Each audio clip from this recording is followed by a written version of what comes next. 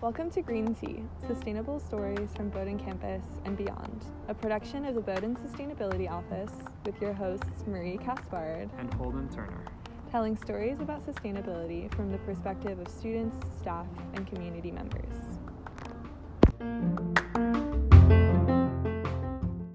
This is the first of a two-part series in which we talk to people involved in Bowdoin College's new solar array on the Brunswick Naval Air Station. For this episode, we spoke to Shayna Stewart-Deeds, a lab instructor in Bowdoin's Biology and Environmental Studies departments. Shayna specializes in ecology and loves amphibians. She and her students have put a good deal of thought into the complex choices that go into siting and managing a solar project.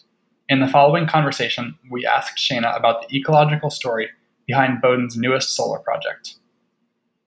So Shayna, if you want to start off, if you could tell us a little bit about your background and your interest in ecology. Sure. So my name is Shayna Stewart-Deeds, and I'm a laboratory instructor at Bowdoin in the Environmental Studies and Biology departments. And we were talking this week about how circuitous our routes to where we are have ended up. So a lot of us lab instructors have done lots of other jobs before we ended up at Bowdoin.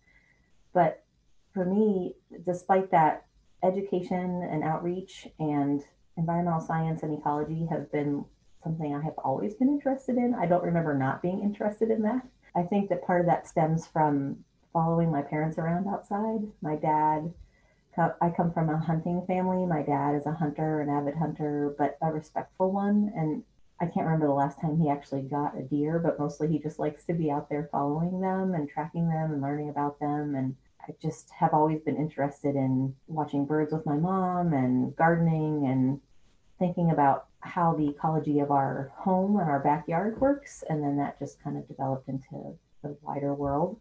I also think what I like about ecology is that you think, in environmental science, you think about interconnections. And that's the way my brain works. I think big picture interconnections between ideas. In academics now, it's sort of the rage to bring in community work and community activism, whereas the ties between the ecology and community have been something I've thought about and worked on forever, my whole career. And so I think it's great that those interconnections are happening in academia now. I mean, there's the MESI program at University of Maine and John Lichter's work and Eileen Johnson, and just bringing together community aspect of ecology and how humans are animals and we impact these systems, and we need to think about how we can do it in a sustainable way. So I just really like thinking big picture and thinking about how we can respect communities of people and of non-human organisms. And so that's how I got here, I guess. It's just something that interests me that ended up being something that I could do for work. And then what is your role in the classes that you teach? So I'm the laboratory instructor, and typically I see my role as getting students outside in Maine and learning about Maine's natural history and ecology, and having a very hands-on lab and building relationships with students so that they feel like they can ask questions and get things wrong and improve their learning and their scientific literacy in a safe space. And that's been such a challenge this year, but it's like my two favorite things about teaching at Bowdoin, getting students outside and building strong relationships, have been very challenged this year, but I try to do that remotely anyway. And so I teach the laboratory components of the courses that I teach. So in the fall, I teach ecology, which is in the biology department and is part of the EEMB concentration. And then in the spring, I teach perspectives in environmental science, which is the science requirement for the ES co-major. So we kind of wanted to shift over to talking about the former Navy base in particular. Can you give us a broad strokes picture of the ecological context at the base? What are some dominant habitat types, some common species? Well, I think what's so interesting about the military base and military bases across the country is that they were established long before the cities and towns were fully developed around them. And so in a lot of places, those military bases, once they're decommissioned end up being really rich ecological habitat, despite the legacy of military use that may include things like armaments and ammunition and pollution from the activities there. On the other hand, they also end up being contiguous habitat in an area that is developed around it. So they end up becoming really important intact habitats for the organisms that live in the area, and may even house habitat that no longer exists in a landscape because it might have been easily developable or prime real estate. So the Brunswick Naval Air Station has several habitat types. They include a lot of the things you would find in the town commons, the town forest that's across the street, which would be mixed deciduous and coniferous forest, and some wetlands. I've had students out there looking for vernal pools. We have significant vernal pools on the Naval Air Station property that include spotted salamander and wood frog eggs. There's also, students have found four-toed salamanders out there and other really fun amphibians. And I happen to love amphibians, so I like going out there with students to find them, but they're also indicators of habitat quality. Some organisms are obligate to vernal pools, so they can only breed in vernal pools. So there's wetlands, there's vernal pools, there's forest, there's also recreational paths, and being out there on the base with my family, walking and biking, we've seen white-tailed deer, we've seen turkey.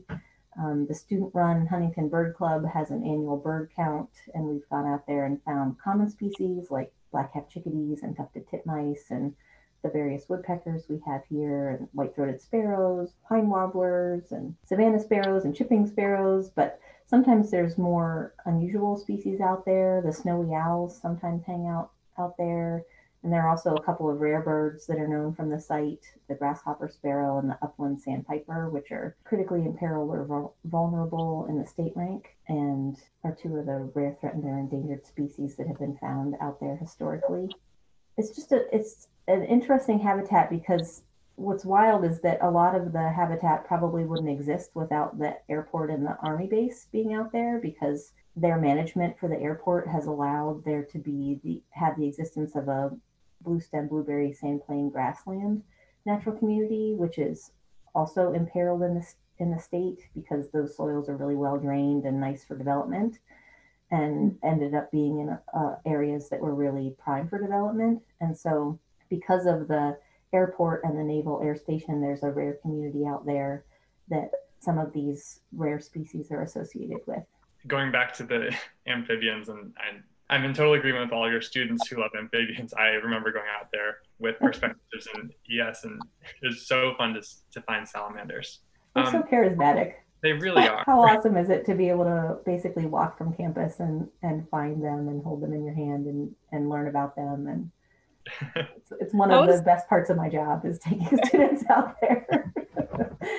Their eggs are so weird. It was just like so cool to look at these like giant goop blobs. Yeah, I love that one. Marie, I'm pretty sure you got flooded when we were out there. I feel like I remember you getting stuck. It was worth it. So can you talk a little bit about how the area for the solar site was selected out of this ecological area? Sure. So another project that we usually do in environmental perspectives in environmental science 201 in the spring is spatial analysis, or GIS analysis. We do that with the help of Eileen Johnson, who lends her expertise to these labs. And we come up with projects, or we try to come up with projects that are not only a learning opportunity for students, but also useful to an organization or meaningful to a group that's looking at some sort of project.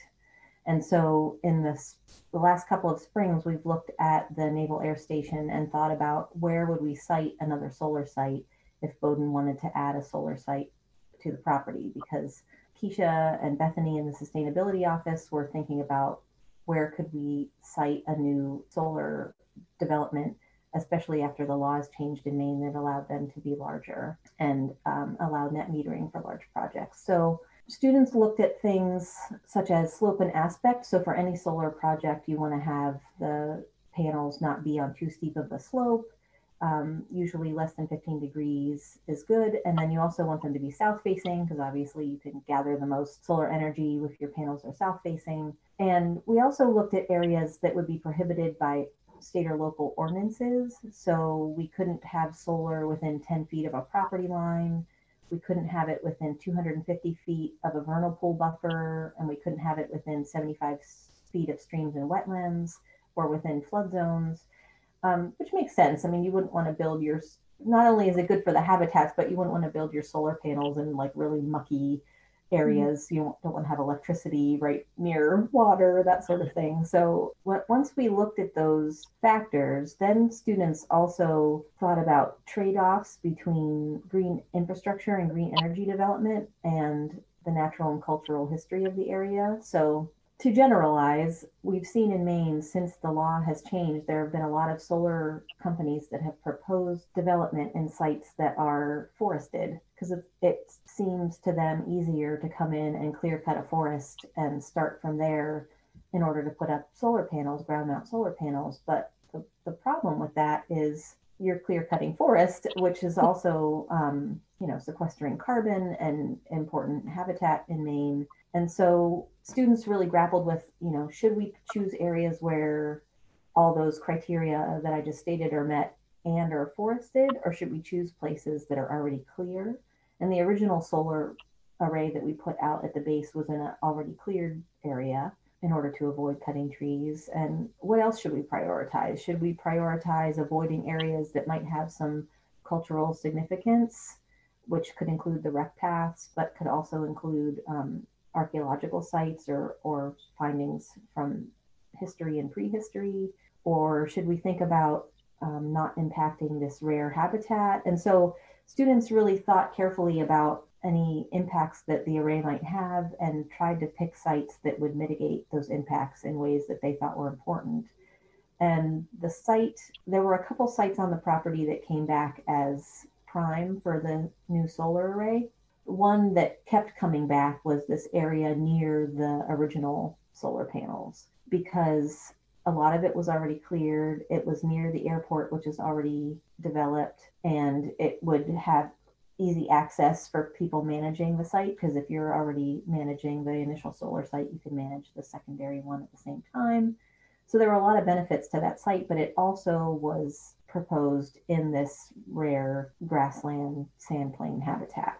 This semester, my students in ecology class that I teach with Patty Jones looked at what kind of management for both the installation and after installation could we have at the site that was maybe even not only disturbing the grassland habitat, but beneficial to the grassland habitat and to native Maine pollinators and to the rare, threatened, and endangered species that are out there. So that's something that we looked at this spring.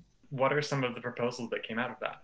So students did a really great job of thinking, again, about this push. I mean, conservation is always about the push and pull of the stakeholders. And in our class, and personally, I think of the stakeholders not only as human stakeholders, but also the non-human stakeholders. So the habitat, the organisms that live there, the abiotic and biotic factors of those ecosystems. And so students did a great job of thinking about, okay, if we're going to put the solar site here, which makes a lot of sense because not a lot of trees will have to be cut down. It's already cleared, it's near the solar site, etc. How can we mitigate any negative impacts and maybe even enhance that habitat by proper management? And Sol Systems, who is the company that's working with Bowdoin to develop this solar system, were really and are really encouraging of student input and excited to get student recommendations, and excited also to have students involved in the process as they install the solar, and also in the future for checking management and looking at long-term studies. So I'm really excited that Bowdoin chose a company that's so open to working with students, which isn't always the case. Students were tasked with finding these answers about, if should we use a seed mix, which is common in under solar sites, or what kind of invasive species management should we have, or how might we manage the plants so that they don't grow above the solar panels? Because obviously you can't have solar panels put up and then have trees come and shade them. That is not going to work. So they thought about things first of installation. So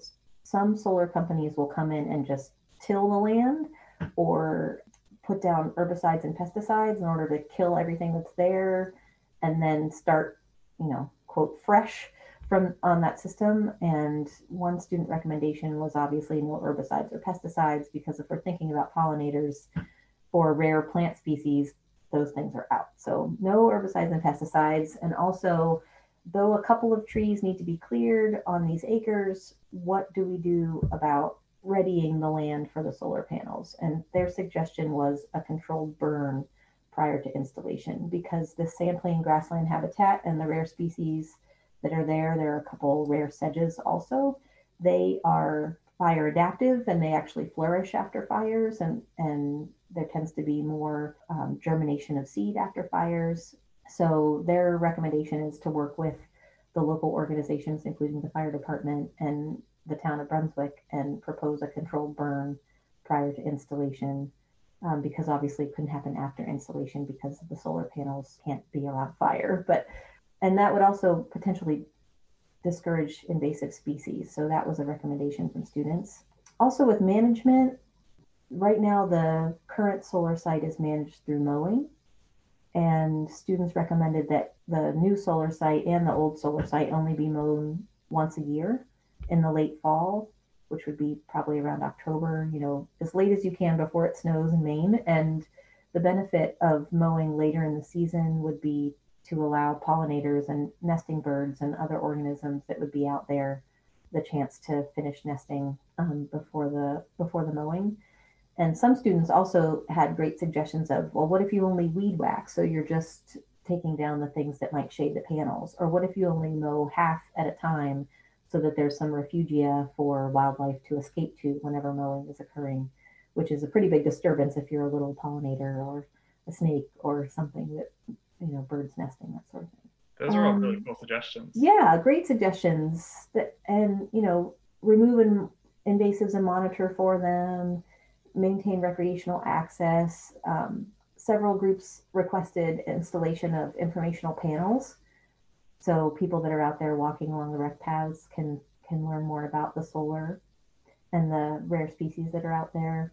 Students and Patty and I all recommend not putting a seed mix out there, like a seed mix that you would buy that would normally be used under solar panels. You can get some native seed mixes, but we're a little worried that there might be even native plants that outcompete the rare species. So we thought, if you're going to plant something and put seeds out there, how about seeds for things like lowbush blueberry, which is already part of that community, or northern blazing star, which has been used in the Kennebuck Plains sandplain in southern Maine.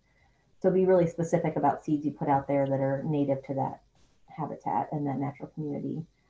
And also think about blooming over the growing season. So if you're thinking about pollinators, you want to have things that bloom in early spring and in the middle of the summer and late in the summer, fall.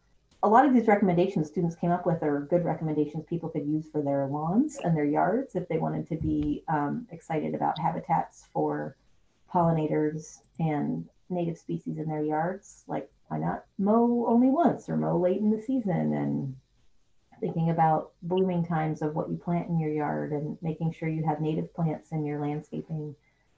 All those things would help native plants and animals in your backyard. And I think if we don't do development of our backyard ecosystems, then we're not really going to have intact ecosystems of native organisms. So it was fun. I really liked seeing their recommendations. Students got into it. We liked, though it was remote, having a project that was hands-on and is going to be used by Bowdoin and by Soul Systems. So it was a fun project. I'm glad we did it. Just going back to the seed mix, is that like you literally just kind of sprinkle seeds out? Is the idea that like after tilling, although that might not happen, that would just like reset, like reduce erosion? Is that like the logic behind that? Reduce erosion and also establish plants that would be short growing and wouldn't overgrow the solar panels and discourage invasives. So when you till land, one of the things you really have to worry about are non-native invasive species coming in and taking over. And there is multiflora rose and bittersweet and a couple other common invasives at the base, and so we wouldn't want them to come in and just take over because of the management. The solar company has several people that are working on this project, and we talked to them a little bit about seed mix, and they're in agreement with us that they're not usually the greatest idea if you're thinking about conservation, and that they're thinking about, when they remove, if they have to remove any topsoil from the base, saving it and then spreading it back out so that if there is a native plant seed bank in that layer of soil, that they'll be able to grow. And then seeds, you could just disperse seeds after the panels are in of the species that you want to encourage, so that they establish themselves and reestablish themselves rather than non-native or invasive plants, or even local common plants that would just outcompete those grassland species. So for any of these techniques, is there a body of research that has given some sort of precedent as to what works and what doesn't? There is a shocking lack of research on solar installation, and it's really a great opportunity for students if they want to have an honors project, or for maybe our class to have another long-term project of looking at what species are out there, species richness and diversity out there, and then following it through time. Because there's been quite a lot of research on pollinators with like yard maintenance, like mowing and not mowing, and what kind of plants attract pollinators, but there's been almost no research under solar. And part of that is because a lot of these large solar farms, are new. There hasn't been a lot of research on them because they're just happening now. And in Maine, there's so much interest in them, but not a lot of boots on the ground of just people, following them through time. And so I think Bowdoin is committed to setting up some long-term research out there, or at least doing some monitoring of what's happening with especially the plants. But it's a real opportunity for someone that's interested in this kind of work, or interested in pollinators or plants or solar, to do some long-term research out there. I was kind of wondering exactly what you were saying, is like, this is kind of a new thing. Like solar hasn't been on the scale that it is currently, like pretty much ever in Maine. But I'm wondering if there are sort of research areas that would be applicable, like if there's other forms of development that have similar impacts. I can't think of anything off the top of my head that like specifically is just shading particular areas, but not necessarily like covering the ground itself. Well, I mean, other infrastructure like putting in wind turbines, or managing your property for native species, or non-permeable pavement, like, permeable pavement development best practices for sustainability. I mean, there have been those for a while, but not really. I mean, because solar is so, towns are just now adopting ordinances that are allowing solar to be a land use in Maine in and of itself, not associated with any other kind of development. To have solar farms be allowed at the town level requires ordinances. And also their management they don't require ordinances, but it's great. Topsom just passed a solar ordinance that is really thoughtful about encouraging solar development in the places we want it to happen, and discouraging solar development by clear cutting intact habitat in the town. But as far as research goes, there really isn't a lot. I mean, the Solar Systems wasn't even sure what seed mix to use here in the Northeast, because they hadn't developed a project in the Northeast, and they've done a couple of native plantings and seed mix development in other states out west and then in the Midwest, but nothing in the Northeast. So it's groundbreaking research. It's important, because if we're going to manage these systems and this green infrastructure in a way that is sustainable, that produces green jobs, that produces healthy native habitats, we really need some data on what's working and what isn't. And hopefully Bowdoin's project can be a place where we can get some of that data. You talked earlier about military bases as really kind of unintentional ecological islands. Is there anything else that we should know about what's going on with ecological conservation on other military bases?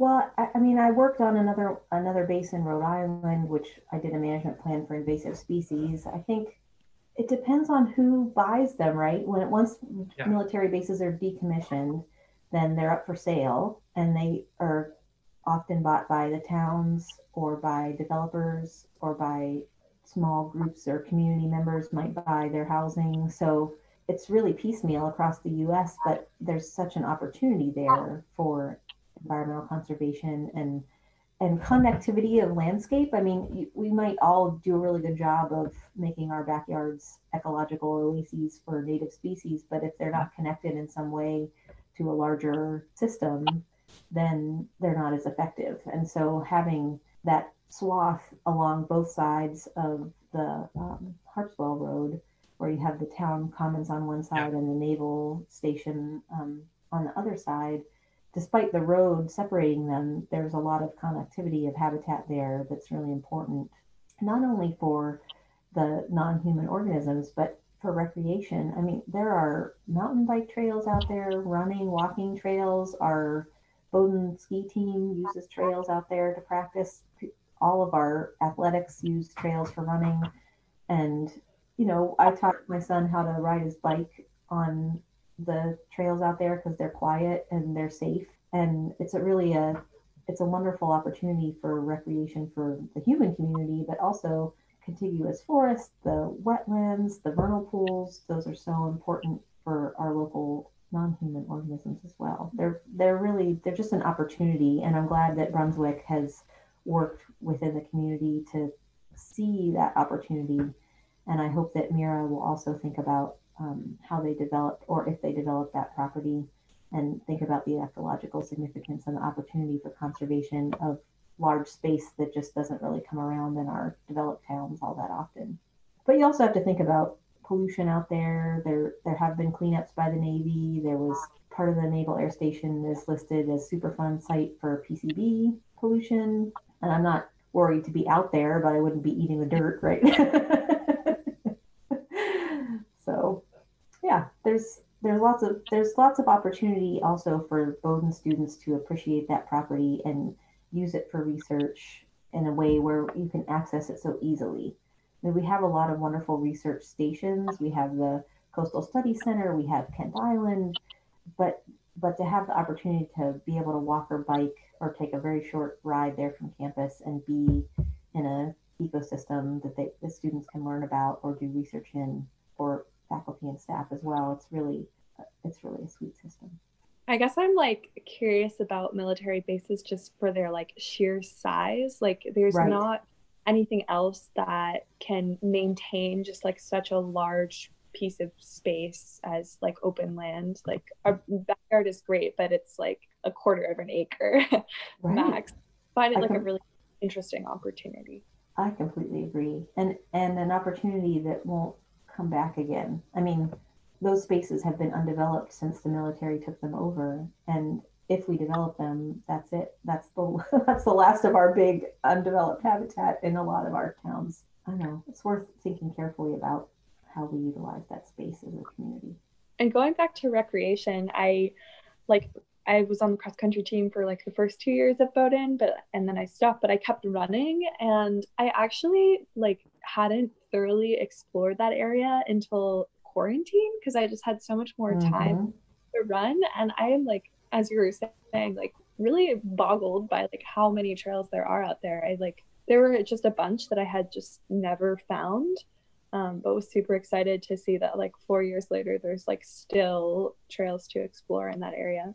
And it saved us in quarantine. I'm sure you and I are not the only families that were saved by having that natural area. You know, you don't realize how much you need it until you have to get out of your house safely. And then you're like, oh, thank you, air station. So our last question that we have, unless Marie, you have any other questions, is one that we ask to everyone who comes on the show, and that is, what does sustainability mean to you?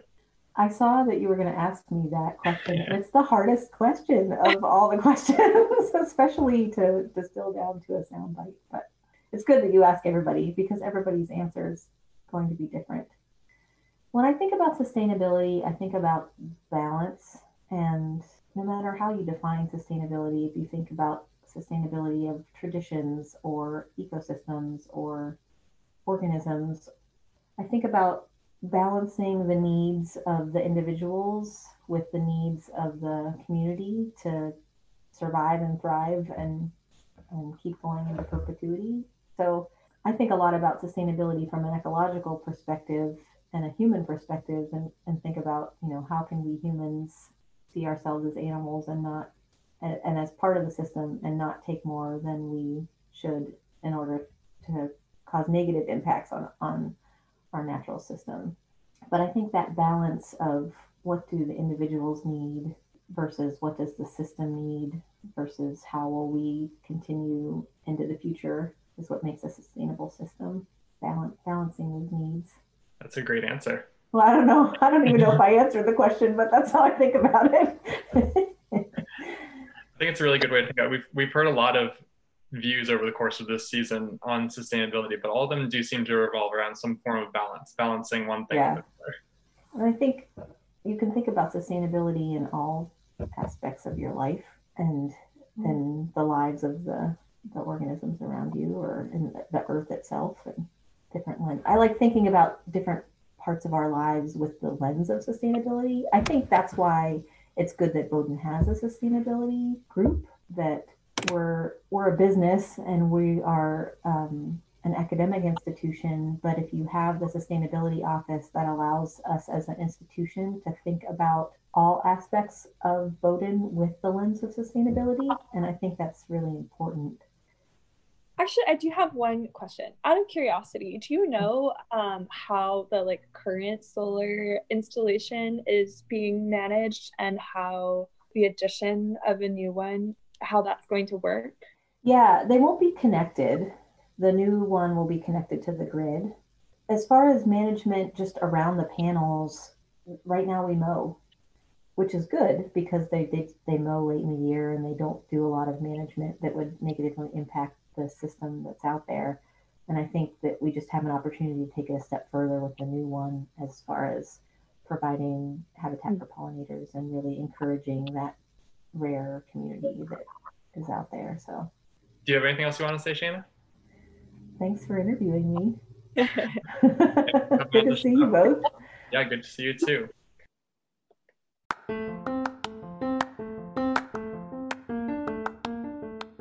Throughout the 2020-2021 academic year, we will be publishing episodes online at bowdoin.edu/sustainability under the Green Tea tab. There, you can also find show notes and descriptions of past episodes. Green Tea features interviews with Brunswick and Bowdoin community members with a focus on sustainability. Thanks for listening.